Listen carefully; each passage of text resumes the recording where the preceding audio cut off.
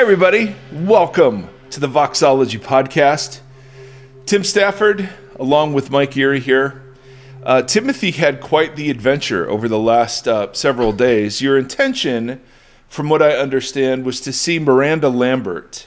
That was true. In concert. No, hold on. Let's talk. Hold on.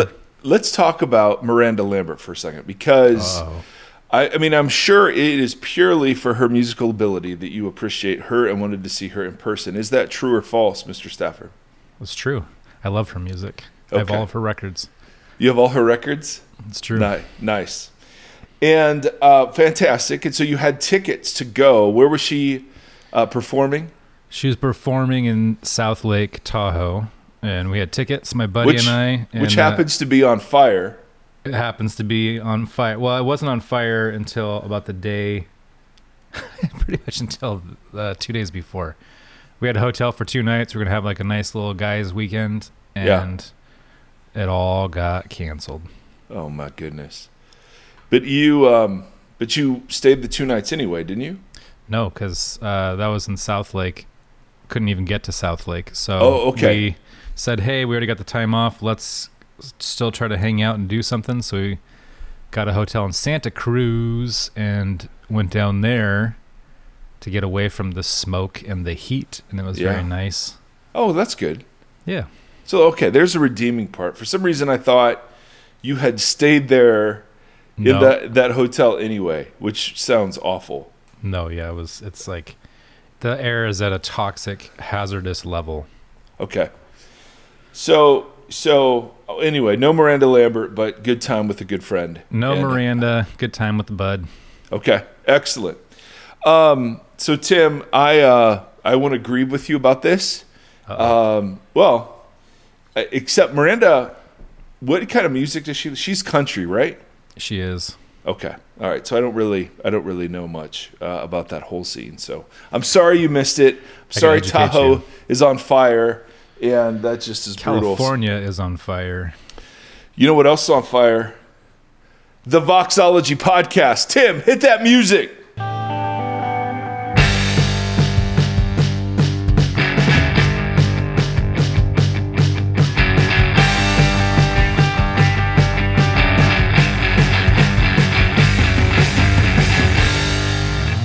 All right, ladies and gentlemen, Mike's. What were mine? Tim has troubled times. I have Mike's miserable moment. Mike's miserable moment. So there are a lot of takes on this Texas abortion legislation.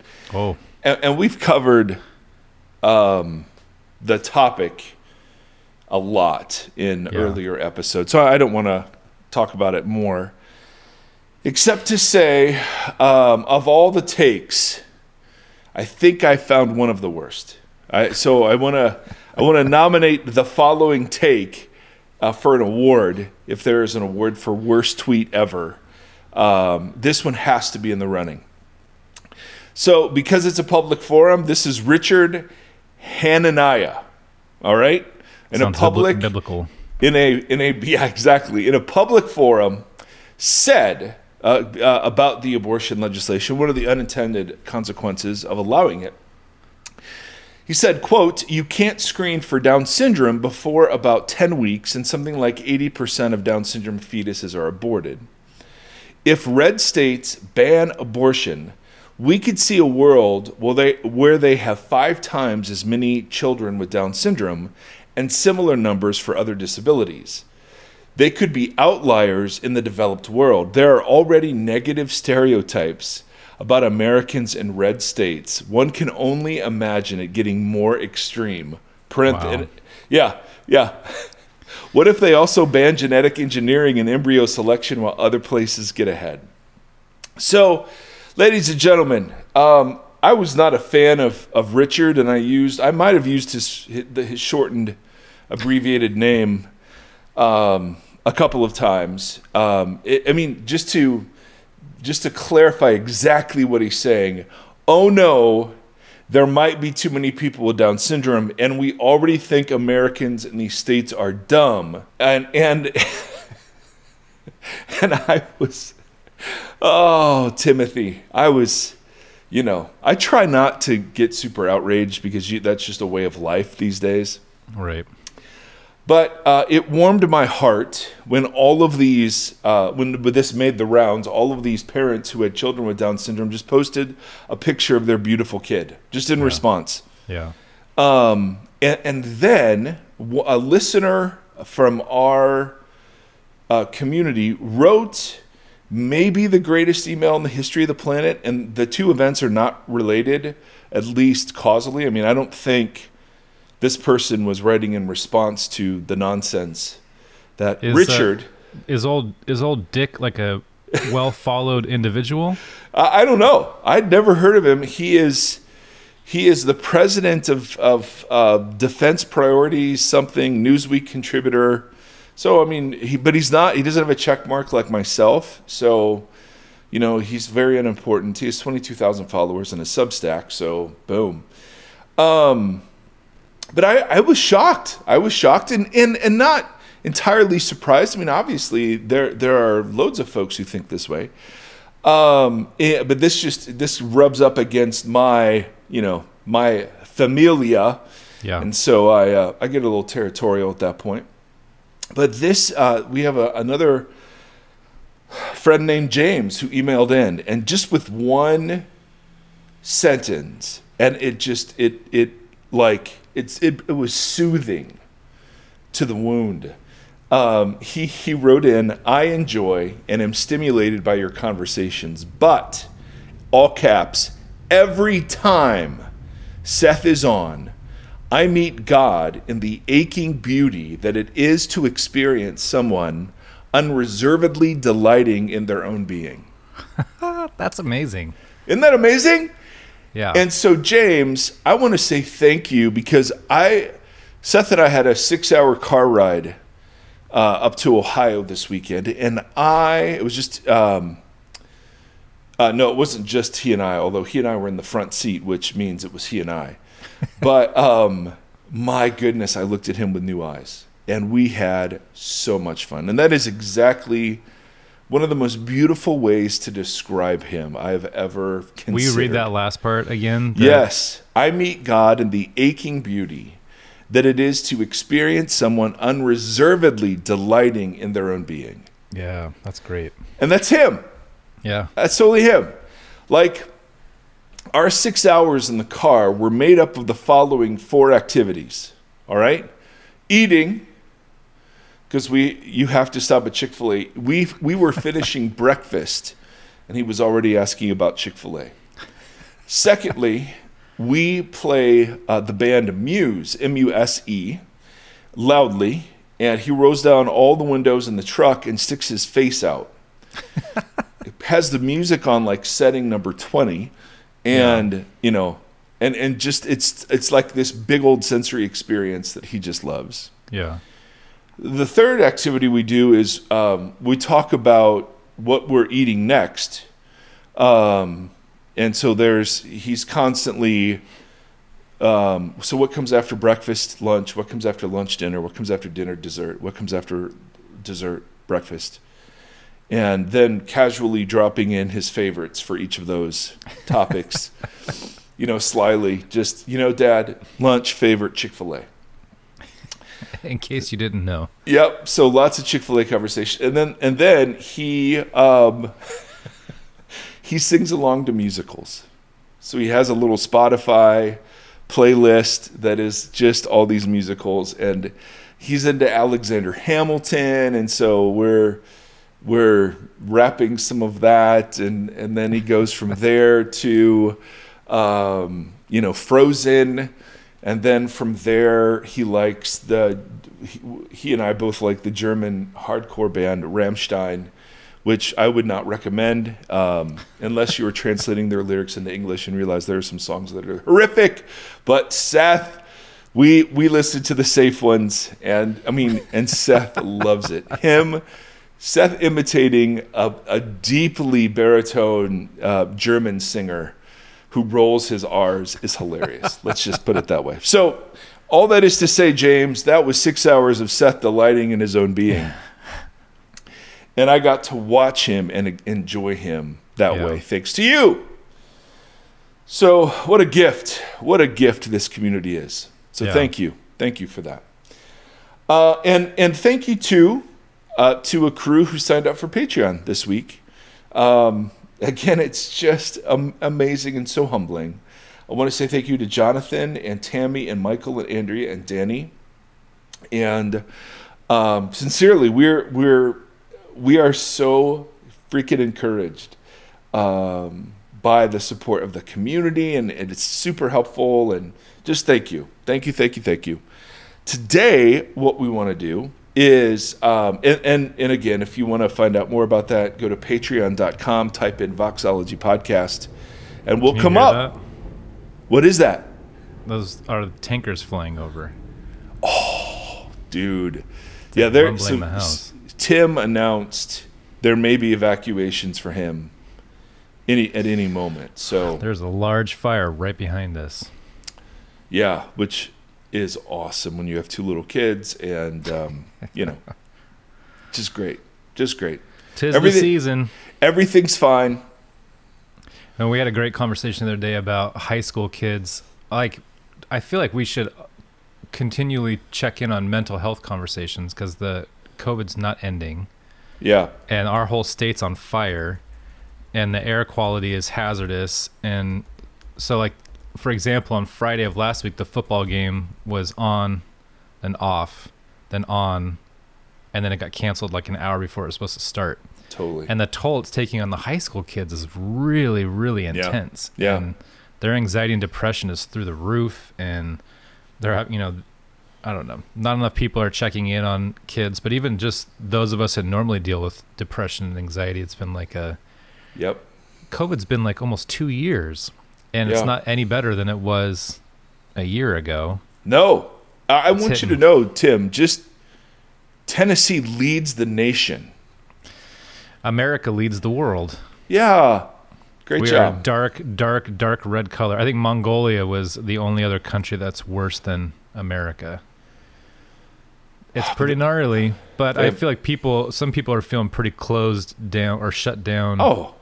And maybe don't know that that's kind of normal or need people to talk to about it or whatever. I don't know. But I had a long conversation with a friend about it this week, and was like, just feeling the weight that you don't realize is the weight of everything that's going on right now, just hanging. And the Texas stuff is not helping anything. And it's just one thing. And obviously, we talked a little bit last episode, but we have a lot of friends that are tied into the Afghanistan, and Sacramento is a huge place that takes Afghan refugees. So we're personally connected to it as well. And it's insane.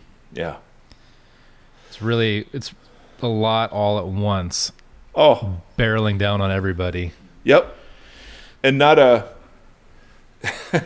it doesn't seem like there are a lot of healthy church communities out there. I don't know, but hopefully people can find like at least a small community of just people and just say, hey, I feel underwater. Yeah. I'd like to, let some of that weight off. Yeah. Jeez. You know what? I don't remember if we said this on the podcast or not, but there's a great exercise. We started doing it in our micro community. And my wife did it in the classroom. That's where she brought it to our community. And it's two people would just sit, and we would give them a prompt or a question to talk about, usually related to whatever topic we were addressing. And the people would sit face to face, and one person would talk, and the other person's not allowed to say a word. They can't try to fix it. They can't repudiate it. They can't comment on it. Nothing. That person just gets to say whatever their response is to the question. And then when they're done, the other person gets to do the same thing without anyone speaking into it. And then you get up and you go to a different person and do a different question. One, it creates that safe space for people to actually feel like they can talk about anything and not be judged. But it also I don't know. I feel like it helps people just be able to let stuff out that they're not letting out normally. Yeah. I don't know. I just sidetracked us. I'm sorry, but no. This is what I was all swimming in my head walking into the office. There's just so much, and I don't know that everybody has a place to dump it or sort it or whatever. Yeah. Oh, Tim, that's not a digression at all. And I don't mean to suggest there aren't healthy churches. That, good Lord, there are. We just don't hear about them, right? Yeah, I'm sure there are. Every time we talk about the church, we get a million responses of like, there are these churches here and there. Yeah, and that's great. Yeah, but awesome. Find them. Bless them. Participate in them. In different news, though, we do have so this is Monday. If you're listening to this the day it came out, on Wednesday, we should have our first U2 episode. Yeah. Now, Timothy, there's been an outcry. There has been. So many people have been just beating the door down. Yes. And from what I understand, it's you and Gombis. Yep. Talking about U2 and theology. Yep. And it's called The Wanderer. Yep.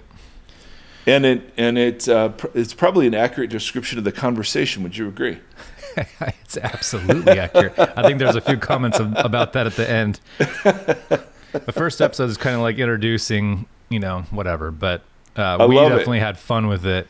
Yeah. I think The Wanderer will be the title of this little B-side project for other things as well too. So. Yeah. So The Wanderer for us, because Tim and I are rock and roll guys.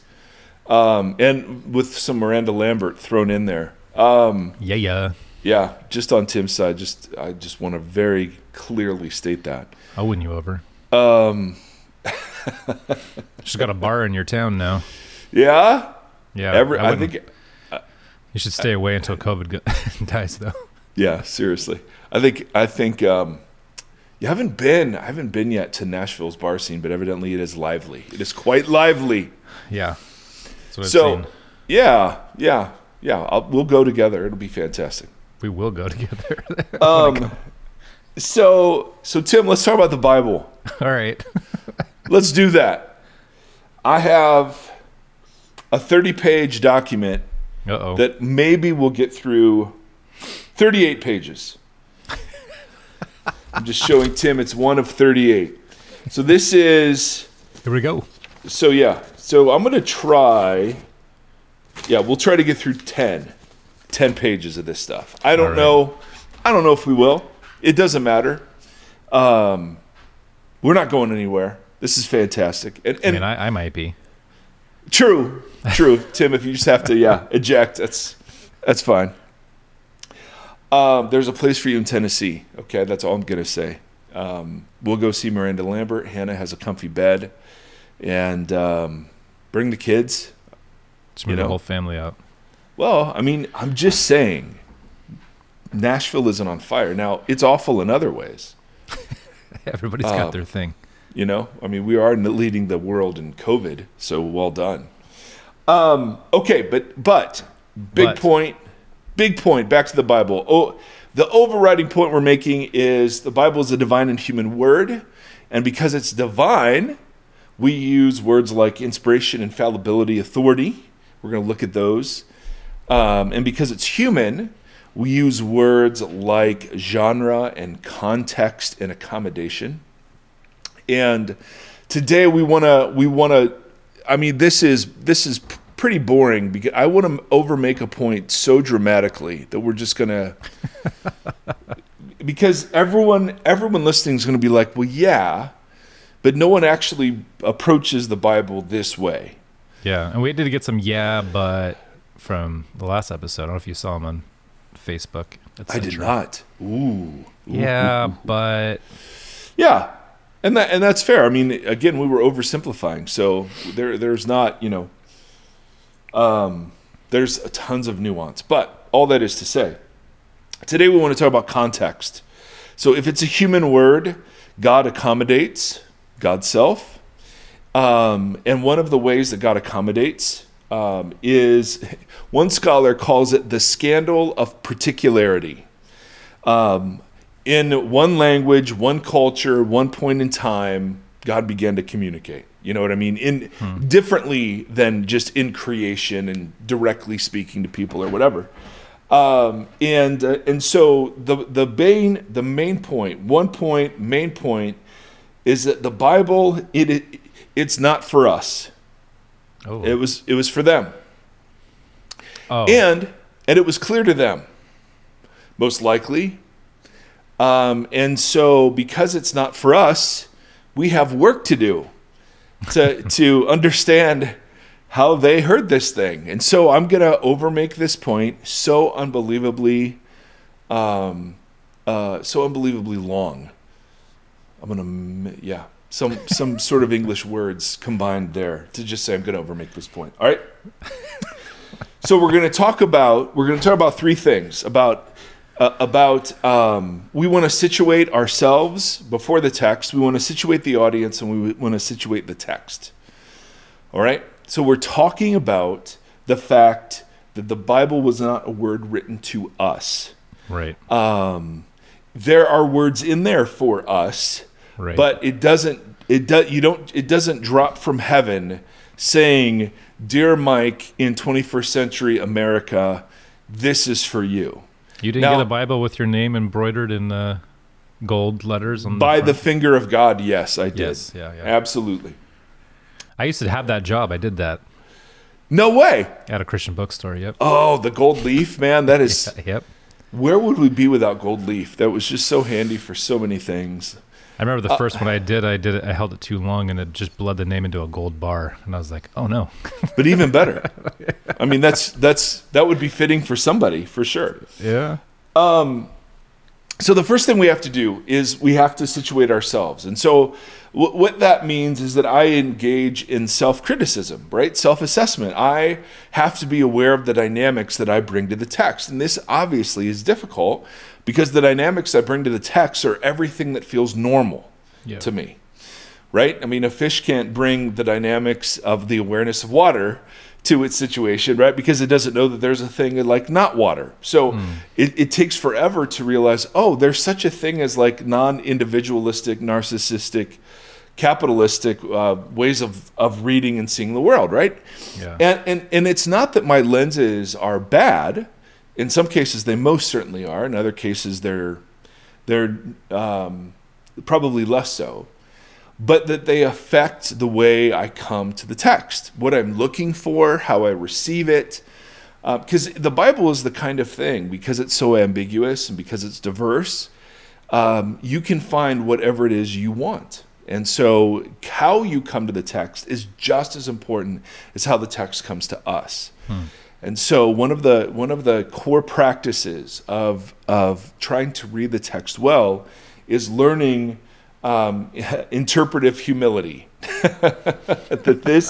that I don't stand over this. I am not the master of this. It doesn't matter if I've heard sermons about this or interpretive humility.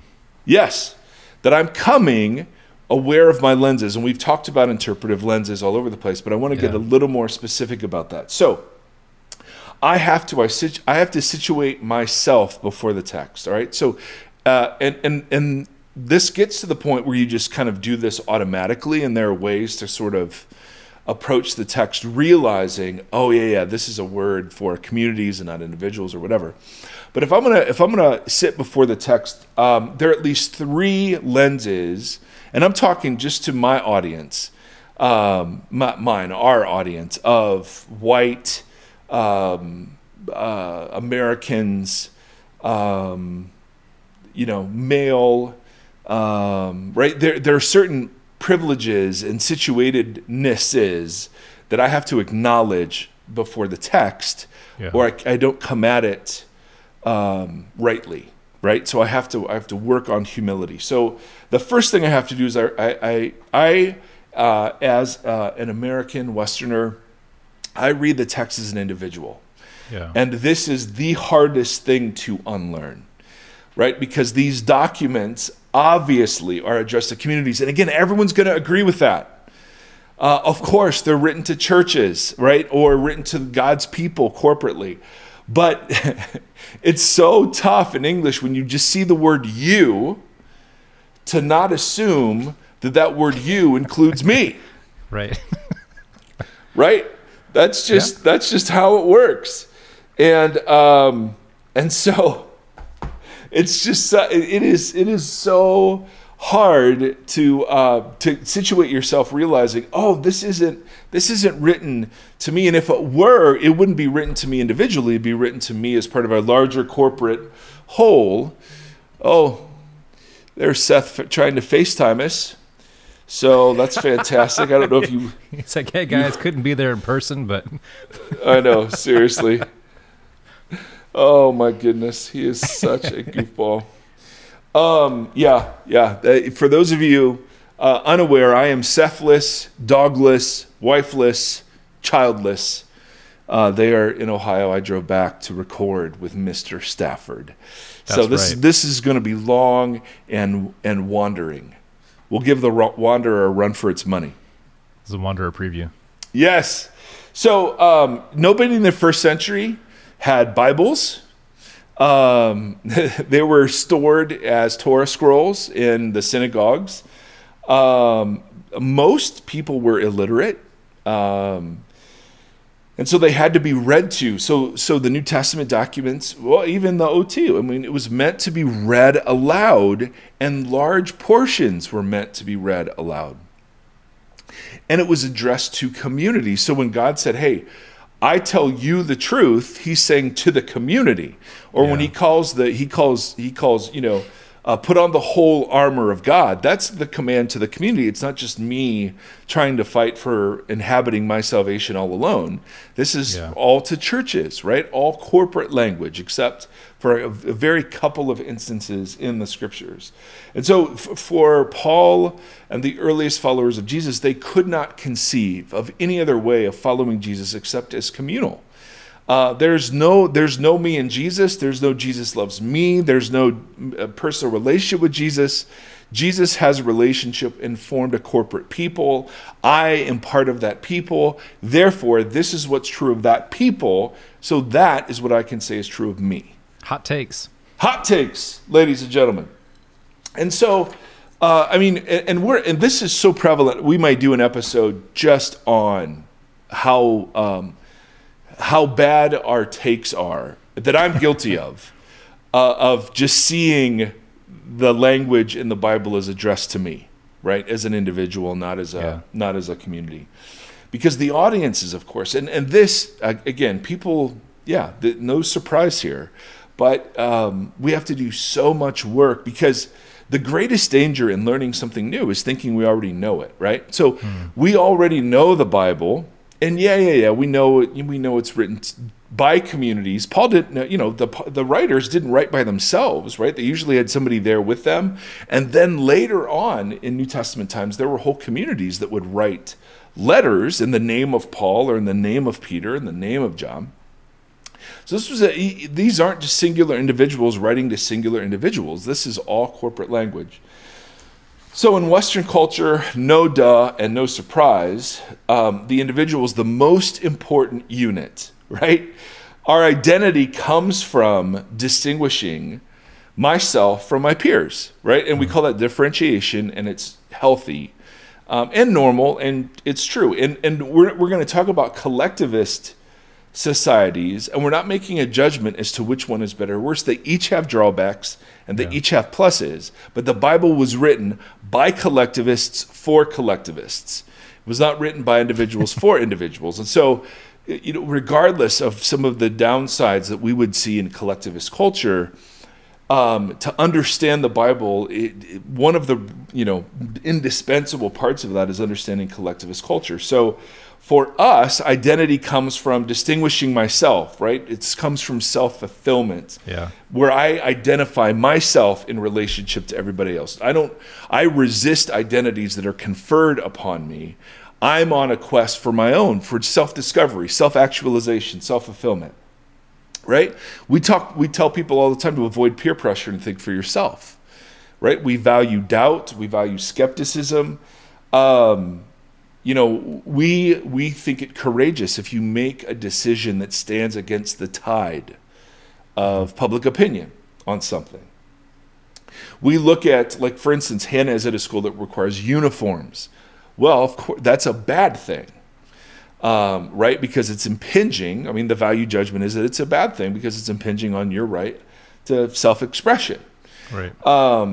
Collectivist cultures are obviously very, very different. The most important entity is the community of which you are part, whether it's the family or the tribe or the country, and it's certainly not the individual. And preserving the harmony and the collective reputation of the community is what's most important, not finding your individual destiny. If your self-expression overrides or brings shame to the community, then that self-expression is overridden by community concerns, right? So it's just, and again, it's a very different way of looking at the world. A person's identity doesn't come from how they define themselves. It comes from the role they play in the community. And again, pluses or minuses to each. This is definitely difficult for a Enneagram 4. Oh my goodness. If we knew any, it would be very difficult for them to process this information. Hypothetically. The unicorns among us would have a tough time. But so too the 8s. My friend, so too the 8s. So and even upward mobility, like your goal in a collectivist culture isn't to move beyond your community, but your goal, what we uphold, like the American dream, is escaping the confines of the poor community you were raised in, and now look at you, running your own company or a famous athlete or whatever. And obviously, the priorities come out in issues like dating, right? Arranged marriage obviously is not as well practiced as it used to be, but the idea there, of course, was that the community knew better about who you would marry than you, right? As a 21-year-old or a 24-year-old or a 31-year-old, that the community would have, or a 12-year-old or a 13-year-old. Yes, exactly. Yeah, back then, for sure, right? The community would know better, as opposed to us, that would be ridiculous because we see marriage as part of self-fulfillment, self-actualization, and so on, so on, so on. Now, there are glimpses we get in the Western world of collectivist mindsets, right? Sports teams. One of the reasons why we have our kids play sports is because they learn often what's best for them isn't what's best for the team, and it's more important about what's best for the team than it's what's best for you. And so, it's fascinating. We wear the same uniform. We have coaches that require us to do the same things the same way. Or like military, right? The first thing, I don't know if this is still true, but the first thing when you go to boot camp is you get your head shaved and you kind of look alike. You all dress the same. Like there's something there. You're part of a unit. You're no longer just a self-actualized individual operating alone. Yeah. So we do have glimpses of this, and we know instinctively that unhindered self-expression, fulfillment, and desire isn't a good thing. Right? It's got to always be boundaried by communal concerns. But collectivist cultures just take, even naming, right? So in the ancient Near East, you had your family name. Jesus, son of Joseph, was how Jesus would have been known, or Jesus of Nazareth, right? It was not just, hey, Jesus. Or Julius Caesar, the Caesar name, right? You named differently even then. Now, we still hold on to remnants of that. Yeah. But not the way that they did, not the way they defined themselves by their family or tribe or whatever. So we just have to beat up on the idea that the Bible is written to you for an individual devotional reading where you think about, I am the apple of God's eye. I am the point of this text. And what does God have to say to me today? Yeah. That is not the most fruitful way to engage Scripture. It was literally how we were raised. Absolutely. I have a quiet time. I open my Bible because God is still speaking. And I either have a devotional calendar or I have, a verse tacked on to Jesus Calling or Oswald Chambers or whatever, right? And I break it into these nice little chunks that, encourage me sometimes, challenge me sometimes. And obviously God is so fantastic. God can use any of that and does, right? But and that's part of the accommodation, I would assume, in that lane of traffic. Sure, absolutely. And hallelujah. I do think God guides and directs in some way, shape, or form. But it's taken me years to understand that often the way God guides and directs is through wisdom, not through magic. And so, it's just a thing that we have to fight through. This opens a lot of questions, which I don't think you should answer right now. I don't want to derail you, but about like evangelism and about missionary work, like leaving your community to go do things, or worship being a position where we get our spiritual uplift. Right. Through yes. So I mean, interesting in that. Yes. So Gombis has argued on our podcast that there's no command to evangelize outside of the command of the church. Right. To evangelize. But we are evangelicals. Well, yes, we are. And worship is communal. So worship is justice. Yeah. And if it's not accompanied by justice, then it's not worship. So, yeah. I mean, it's like... Exactly. It redefines, and again, it's so bewildering. The goal in situating ourselves is just realizing I'm coming to the text as an individual looking for individual blessing or something, right? So not only do I come as an individual, but I come as a narcissist. I come as an interpretive narcissist. Totally. Right? And so... That's the opposite of the interpretive... humility. Correct. So we tend to read the Bible as if every promise, every blessing necessarily applies to us, each and every one of us individually. Yeah. Right? So the biblical us always includes me in my way of thinking. And so, and we've talked obviously about the way consumerism affects this, but we see churches as dispensers of religious goods and services in competition with other dispensers of religious goods and services for an increasingly small, part of the market. Yeah. And we evaluate church, quote unquote, as an event. We evaluate as we would any event. Did I like it? Was it good? Totally. Right. So I'm the center of all of that. And we even do this with the Bible, of course. We set ourselves up over the parts I like and the parts I don't, and blah, blah, blah, blah, blah. So, years and years ago, Houston was the last name. I don't remember the first name, but they did a study of a generation. I don't remember which one, and came up with the idea of moralistic therapeutic deism to describe moralistic therapeutic deism. All right. And have you not heard this? MTD? You down with MTD? Yeah, you know me.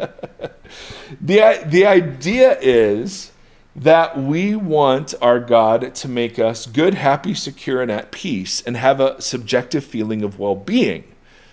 Religious, so it's therapeutic in the sense that it's oriented towards my individual well-being. Totally. It's moralism in that it teaches me to be a good person. And it's deistic in the sense that God isn't super demanding. He's sort of unattached to the world and sort of stands and watches, but doesn't engage a ton. Yeah.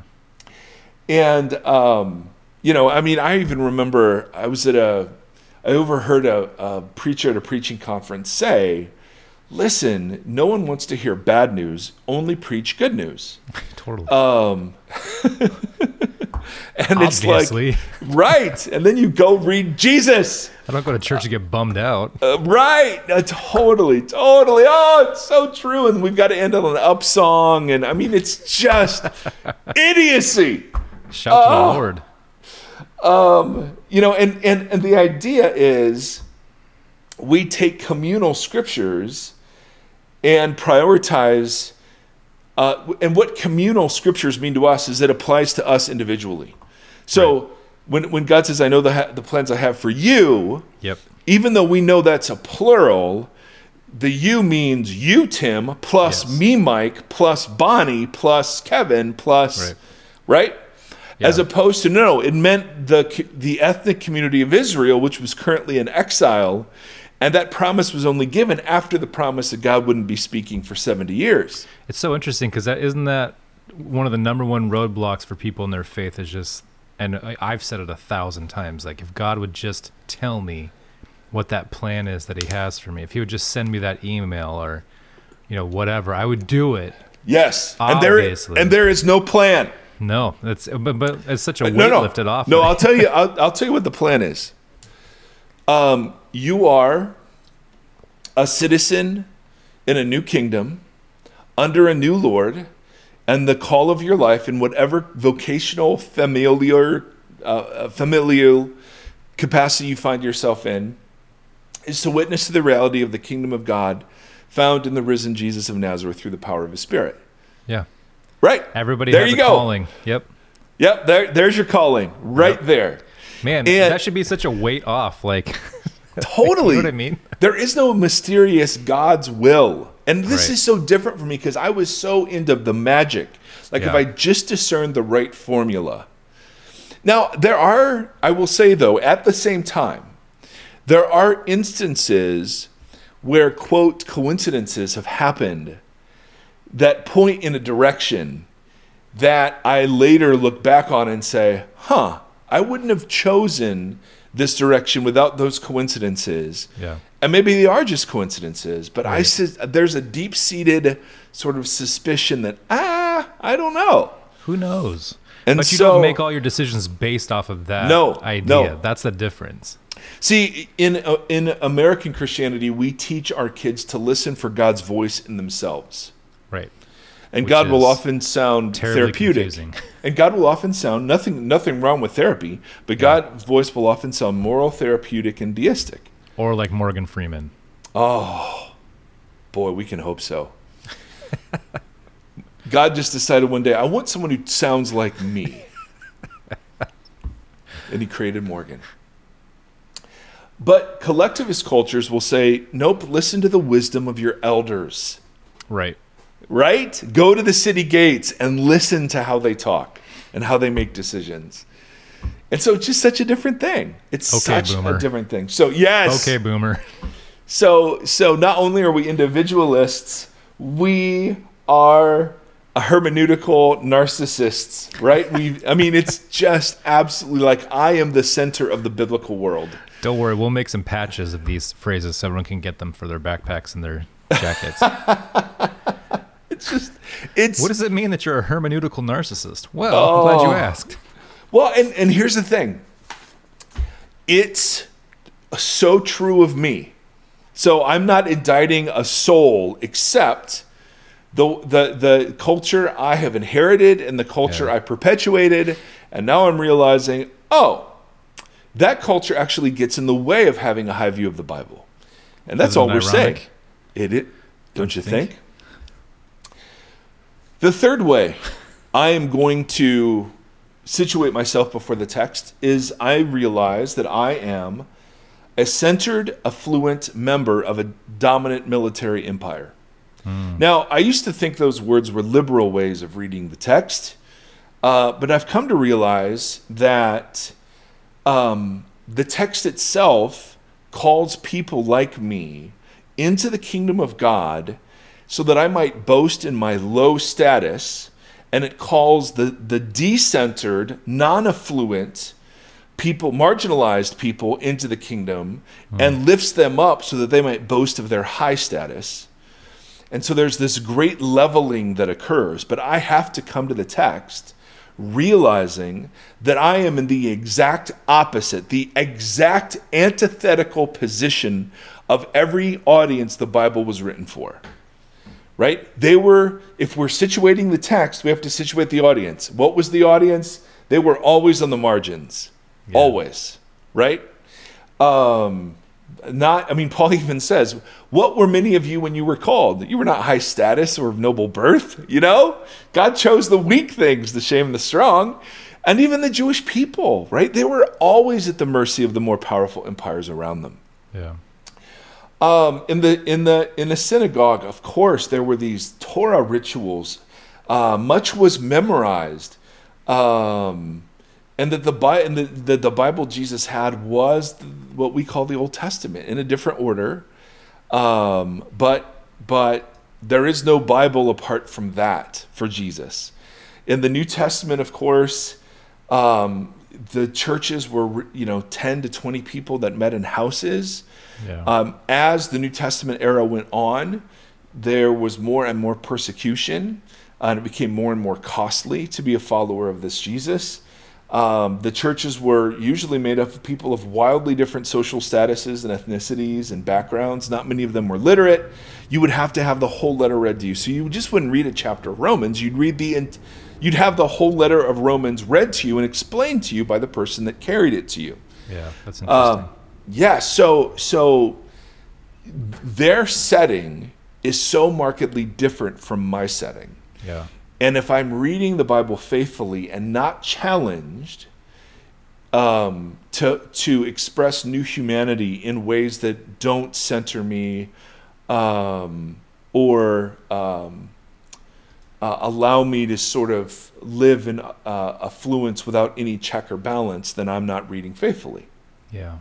Is the Bible, the New Testament just is writ large with exhortations about what the common table does to each other. So the goal of this little exercise in situating myself is hermeneutical or interpretive humility. That when I come to the text, my goal is to make the text strange again. So here's John 3:16, a verse I've heard. It was probably one of the first verses I ever memorized. I've done, sermons on it and listened to sermons on it. How do you make that strange? All right.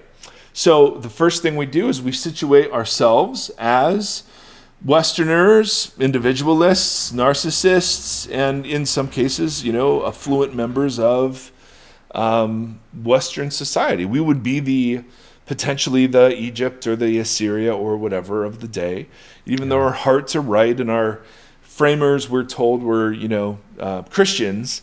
That doesn't mean we're not capable of just utter awfulness.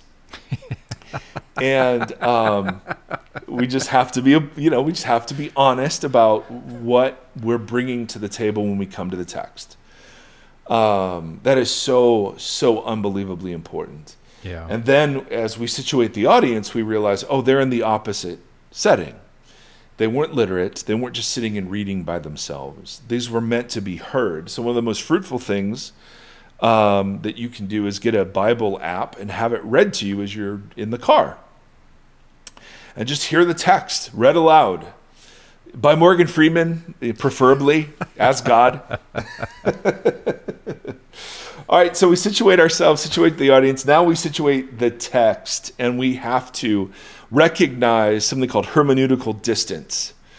Holy man, we got some terms flying around here today. We got terms flying around, baby. Hermeneutical distance or hermeneutical horizons. Oh. That sounds like an old folks' home. That's funny. That's funny. Yeah, Cocoon was filmed at Hermeneutical Horizons. Very, very, strange 80s reference there. Man, we're at 48 minutes already. Sorry. Timothy. Dang it. I'm on page 4 of 10 of 38. And this new podcast is just called The Bible. Yeah. We should just have really creative readers just read the Sermon on the Mount. Okay, man, I'll try to get through this. I may have to resort to just reading some of it.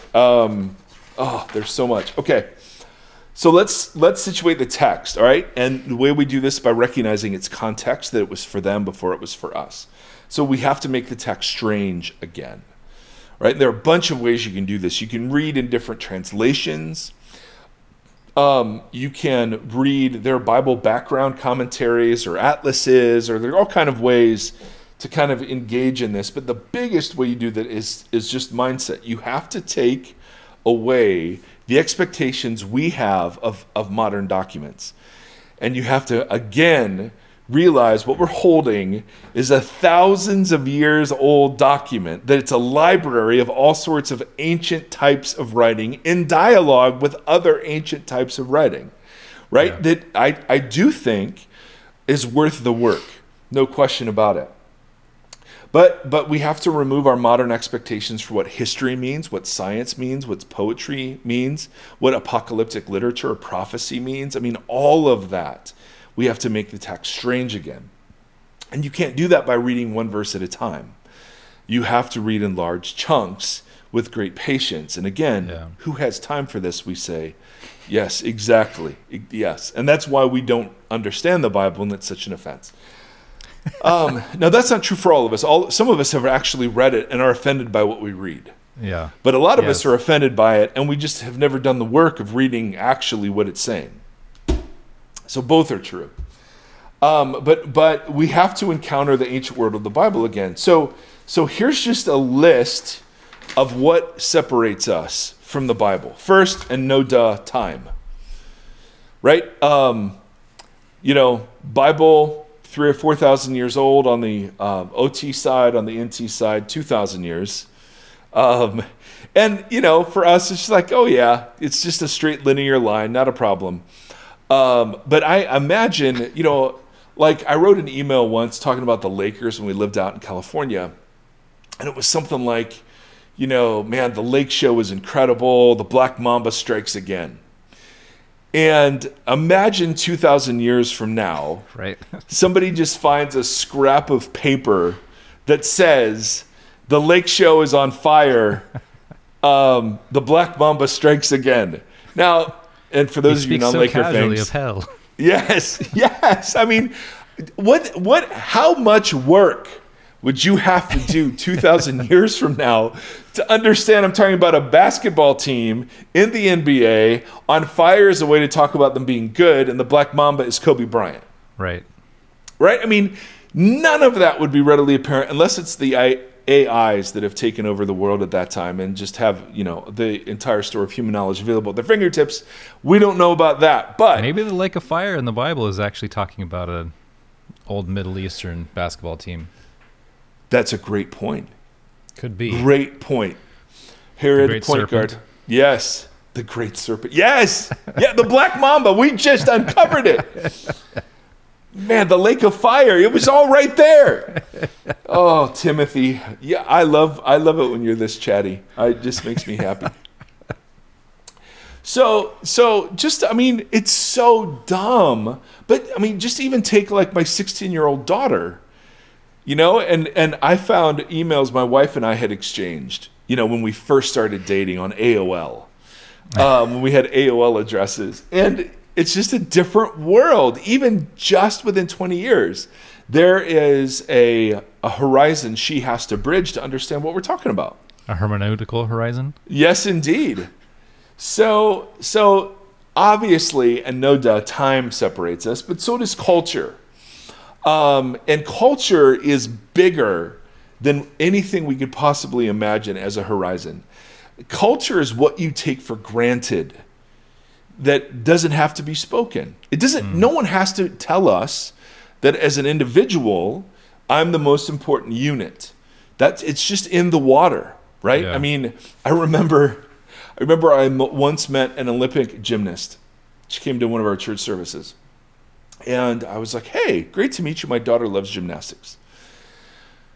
And as if she had said this a million times, in a monotone that bordered on robotic, she simply said, tell her that if she believes in herself and works hard, she can do and be anything.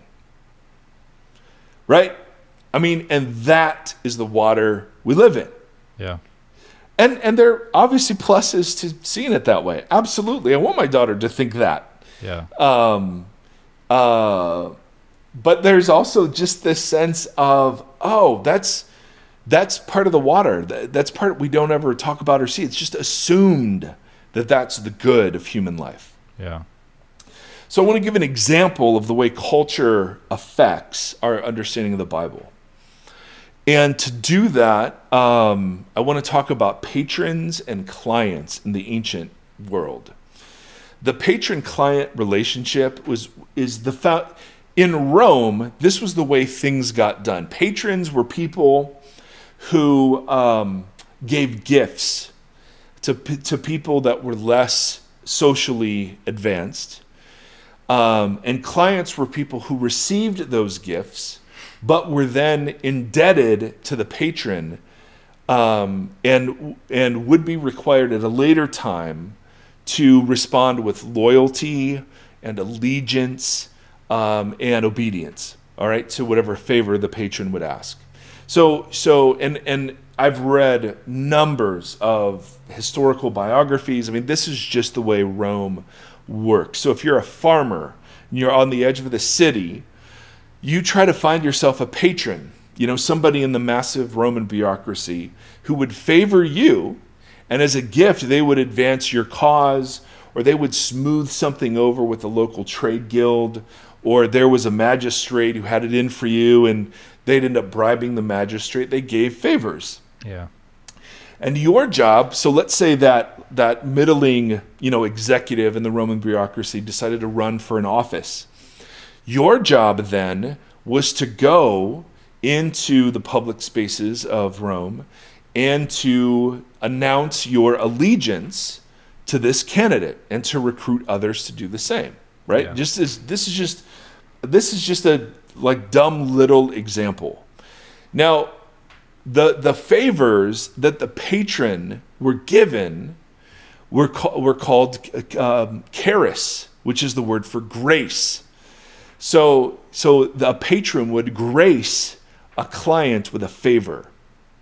The client would respond with something called pistis, which we translate as faith. And so a massive, like resounding scholarly work called Paul and the Gift arrived, within the last 10 years. And it's the idea that that for Paul, grace demanded reciprocity. Now, as a client, you didn't earn your favors, right? You weren't given favors because you could pay them back, because you couldn't, or that you were worthy of them because you were socially important. You weren't. But what was required in response to grace was this kind of allegiance, or obedience, or public fidelity. And so it's fascinating that in Ephesians, which was known the world over for its great marketplace, the language of patron-client relationships, when Paul talks about grace and faith and not works, that's all borrowed from the way Rome worked. So when we hear God's favor, the way Paul would have wanted us to have heard that is, it's what happens when someone who is a social superior favors me and advances my causes socially. Yeah. And that I am to respond with faith, which doesn't mean passive, I get to do whatever I want, but rather meant I owe loyalty and allegiance. And my concern now is advancing the well-being and name and reputation of my patron. Yeah. Right? So again, now, I knew faith and grace from my various earliest, exposure to Campus Crusade, now Cru. These were words that were always taught and used. Faith was sort of like what I believe in my heart, and grace was God's unmerited favor towards me. And there's a bit of truth in those, but that doesn't at all call forth the like robust picture that Paul is painting about how God relates to us. Grace doesn't make us passive, right? It's not just God sitting up there picking favorites. It's no, God gives grace to everybody. Some respond with faith. To them, more grace is given. And so, and the grace in this instance isn't my personal well-being. The grace in this instance could impact my personal well-being, but it's primarily advancing in the world the patron's agenda, right? So when Jesus tells us to pray, right, your kingdom come, your will be done on earth as it is in heaven, that's the posture of a client, right? That's not only the posture of a client, but it's the posture of somebody who's a member of a family, and the head of the household, the father, the eldest male, had the responsibilities to sort of advance the name of the family as well. So it's fascinating that the Lord's Prayer begins, Our Father, in the heavens, hallowed be your name, right? That's family language, household language, right? So these aren't just theological terms robbed of like historical context. No, these actually meant things. So when we talk about the fact that we're separated by time, okay, 2,000 years, we really can't grasp that. But we're also separated by culture, which means there are unwritten scripts that are running in the background of New Testament conversations and Old Testament conversations that we don't know about. And so whenever I come to a text and it's totally confusing to me, I'm assuming there's a piece I'm missing. Yeah. That's the humility. The humility doesn't sit there and say, what a freaking joke this thing is. Right. The humility is, all right, I'm probably missing something here. You know what I mean? So the question that always comes up with all that kind of stuff is, you get paid to do this. This is what you do. You pick at this, blah, blah, blah. So that example that you just gave from Ephesus. Right. That, not something that's you read on the page. So to the average John and Jane out there reading the Bible that won't pick that up on a reading, is the encouragement just that last part that or how they wouldn't even, I guess you wouldn't even know the grace, and you wouldn't even know that was referencing anything, so you would just read it flat. Of course. So how do we encourage people read it in community? Okay. And that means that community can be expressed a bunch of different ways. So I read in conversation with some scholars. Yeah. I read not personal conversation. I'm reading their work. Right. I'm reading who they read, and so yes, and I sit next to real New Testament scholars, and it just I'm just a speck of dust, So I'm constantly channeling the thoughts and scholarship of other people. We all are. Just to pick up an English Bible is to benefit from the scholarship of others. So I'm reading in community with scholars. And not everyone, you're right, has the time, expertise, or intelligence to do that. And that's not a bad thing at all. But so part of the job, I think, of those of us who do at least have the time is to help curate resources for people so they don't have to just go out and go to their local library and say, hey, I love everything you have on biblical interpretation, right? And that's the great gift of Gombis or the Bible Project or some scholars like Scott McKnight who write very accessibly for people who don't have the time or the background to really appreciate all that's going on. Yeah.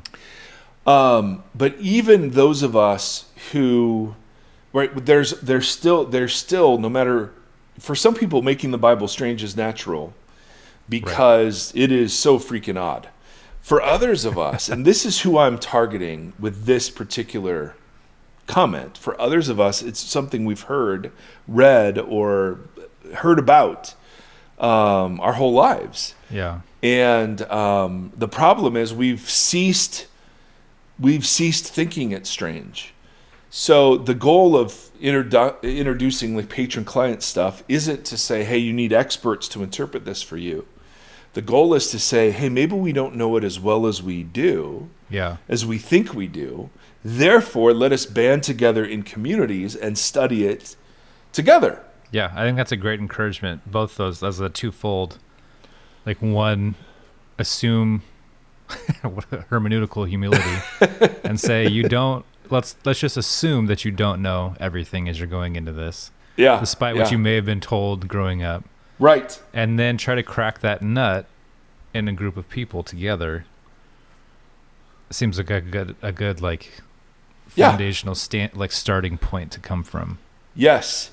And part of the community can be spent listening to podcasts, reading resources, hearing teachers.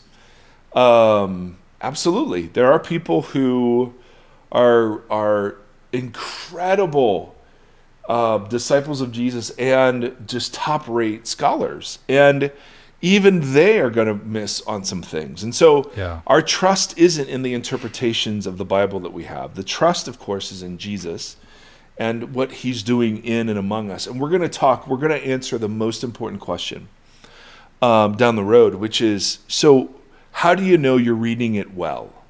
Right. Because people that would say, yeah, women aren't allowed to teach, would give this same list. I was just going to say, if your reading causes you to persecute other people, then... Yeah. So we're going to talk about that because I could give you the same list and come up with the idea that there's the rapture's coming, and we're all going to be saved by 2025. We could use that same approach to argue for slavery, to oppress women, there's all sorts of things. Yeah. So none of this guarantees that we read it well. Yeah. This is just, all right, how do we faithfully attend to a text we think we know? Yeah. This is the work. If we were all reading it for the first time and had a rabbi sitting around us explaining what this means, that would be amazing. But it's like once you watch Lord of the Rings, you can't unsee the fact that you've already seen it. Right. Totally. And so you have to you do things if you're watching a movie multiple times to kind of keep it fresh. Totally. What's an interesting example for that is while we were driving out to Santa Cruz, the car we were driving didn't have a Bluetooth or any way to use phones, so we had to take an old CD binder. And some of the CDs that were in there were the Lord of the Rings on CD. Yes. And I was like, let's throw this in. He's like, I don't think you want to do that. Like, I bought that. I was all excited. I was going on a really long road trip. And I sat down and put it in. And Gandalf came on.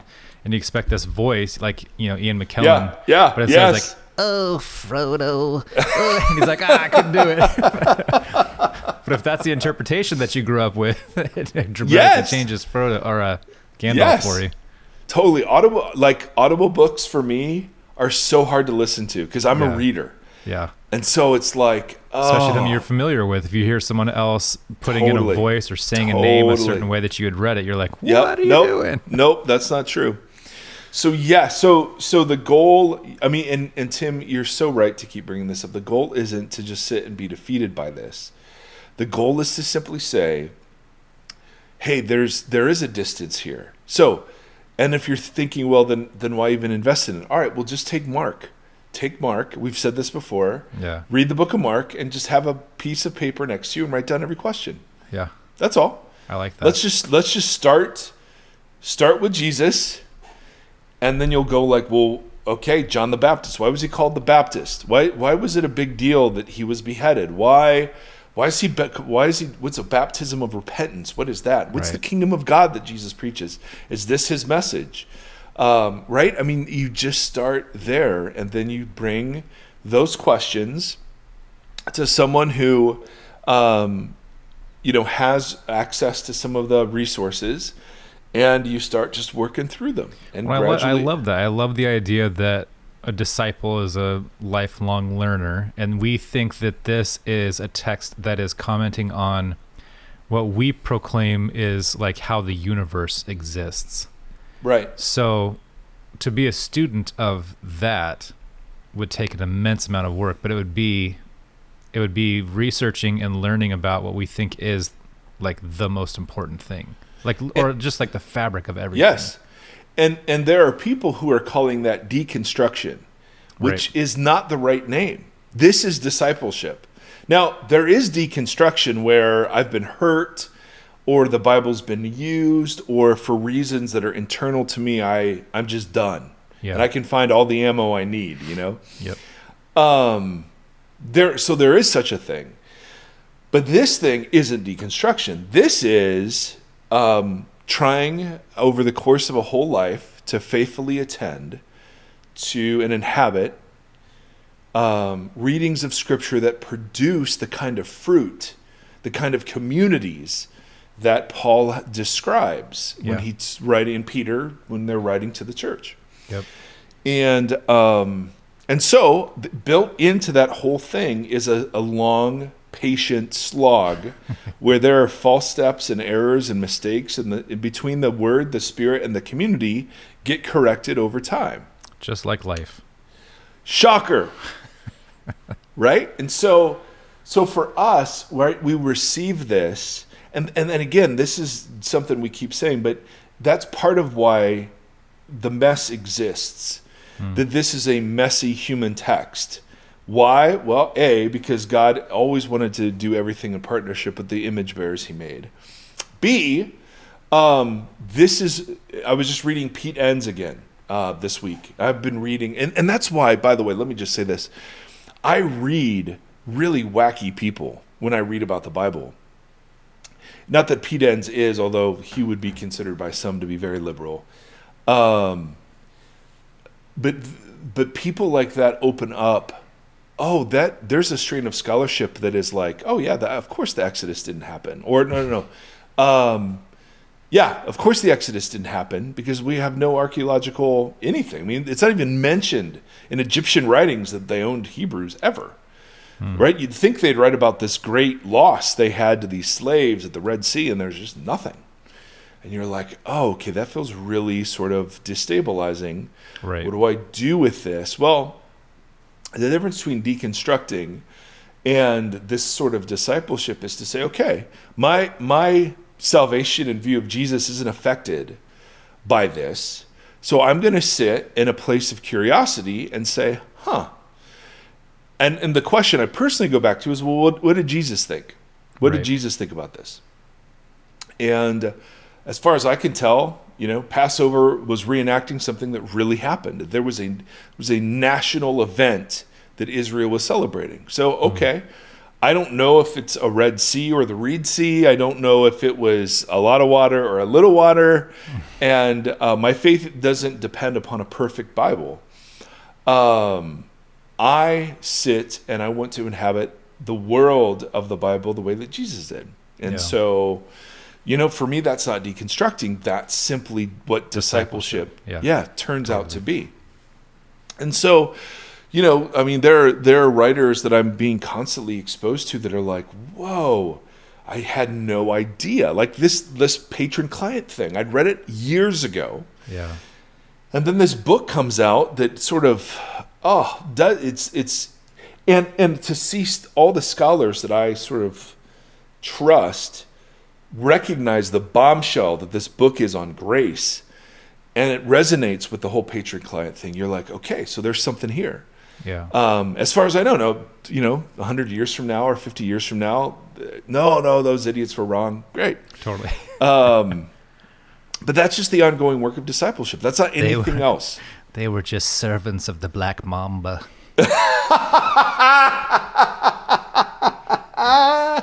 Oh, so we found it in their e-text. They were sending back and forth. The e-texts from this Timothy Stafford person. What kind of name is that? Oh, that's so good. All right. Well, we're on page 5, and we're cutting it right here. That's pretty good. So 1/6 of the way through. Hey, why not? And I don't know. I mean, all 38 aren't going to make it on there. Let's just put it that way. But it's an outline where we're going. So we're gonna continue to do context, and context is going to take us into genre. And once we're in genre, I don't know how specific to get because we had Gombas go through the sort of the whole Bible. We'll do some genre work just to particularly around the book of Revelation as a very good example. Yeah. And then we will go to the divine side of the equation, which is issues like authority, inspiration, fallibility, so on, and talk about those things. And then lastly, and maybe we shouldn't be last, but the idea is, okay, so how do we know if we're reading it well, even if we're not reading it perfectly? Because I don't think we can read it perfectly. I think built in, and this is why I was quoting Enns, by the way. Enns, his book, How the Bible Actually Works. Parts of it love, parts of it I'm like, not that I'm a scholar like him, but there are parts that I'm just like, I don't know that I buy that. But his big point is that the Bible comes to us the way that it does in order to provoke wisdom. And wisdom is applying the story that we're inhabiting in circumstances that were unforeseen. And there's a reason why it's not a defined rule book. There's a reason why parts of it contradict other parts of it, because it was written in different settings and with different circumstances. And it's designed to provoke you into a posture of humble discernment. right? Where we sit as a community and say, okay, here's a situation we don't see directly addressed. What does it mean to live in this world and inhabit this story at this time? Yeah. Right? I mean, that's a whole different thing than just cobbling together a bunch of Bible verses and saying, well, here it is. Yeah. So that's what we want to get to. We want to get to that sort of posture with each other. I like that. I think that sounds healthy. Well, as a narcissist, I'm glad you like it, Timothy. That was the goal. No, but it, again, this is all stuff that, like Richard Hayes. Well, I'm not going to give it away yet. I'm not going to give it away. Well, and it just makes so much sense. Everything you can't tempt me. It makes sense with the idea of like how confusing it could be to have a directive that tells you need to sit and read the Bible by yourself in the morning to look for divine inspiration. Right. And that may come from a whatever for one verse, or it's just like you can see how confusing that is, and then how you'd have the question of like, well, how am I supposed to read the Bible? I don't have the time to do the work, like, right? Because it comes from that lineage of like, do it on your own, sit by yourself. God will speak to you. If you're not hearing Him, you're doing something incorrect. Yes. Oh, that's so insightful, Tim. Say more about that, because that's exactly right. So what I hear you saying is the reason we feel overwhelmed by the strangeness of the Bible is we're still approaching it from a quest of information and understanding and mastery over it. In a solo position most of the time. In a position where I have to understand it myself for me. Yeah. Oh, that's so good. Ooh, that's so good. As opposed to, man, there are lots of parts I don't understand. Someone famous said this, but it's the parts I do understand that scare me. I want to say Mark Twain, but I don't know that that's true. Well, you can see how we get to the my freedom that we see so much in the church now, and like this, there's just a solitary individual mindset that just has. You can see the trajectory that leads to. Absolutely. It's sad and scary and gross. And that's why it matters that these big cultural movements, that we look at them and listen to them. Yes. Karl Barth, or Barth, I'm going to go with Barth, which sounds way cooler. I'm sure the German pronunciation is cooler still. I remember reading a quote that was along the lines of, the church must listen to its heretics because they will point out where we are wrong. I like that. And so I think, and Gambas talks a lot about this on the early episodes of his podcast, that like we don't have to be threatened by CRT or feminist readings of the Bible or whatever, because we are people who want to listen to where the scriptures have been used in ways that don't bring life, or that have caused harm, or that don't faithfully sort of create communities that inhabit the gospel and the kingdom, right? So you're looking at the fruit of our discipleship right now, in its consumeristic, narcissistic, individualistic power terms, right? My rights, my freedoms override every other thing. Yeah. And you can't, and if you mess with my right to self-expression and freedom of expression, then I want to introduce you to my Second Amendment right to, bear arms. Which is a literal quote. Yes. From a pastor. Yes. Well, we'll use pastor in a very loose sense. So all that is to say, Tim, I think you're really onto something. And where I think we're going to end up is, for words like inspiration and authority, those are relational terms. Those aren't informational terms. Yeah. So when I think of authority, I think of, the plumber knows more about the plumbing than I do. Right. And so my relationship is one of, student to master. Mm-hmm. This is a tradesman or tradeswoman, and I don't know their trade, and so they can charge anything and say anything, and I won't know the difference. So their authority comes from that imbalance. Yeah. You know what I mean?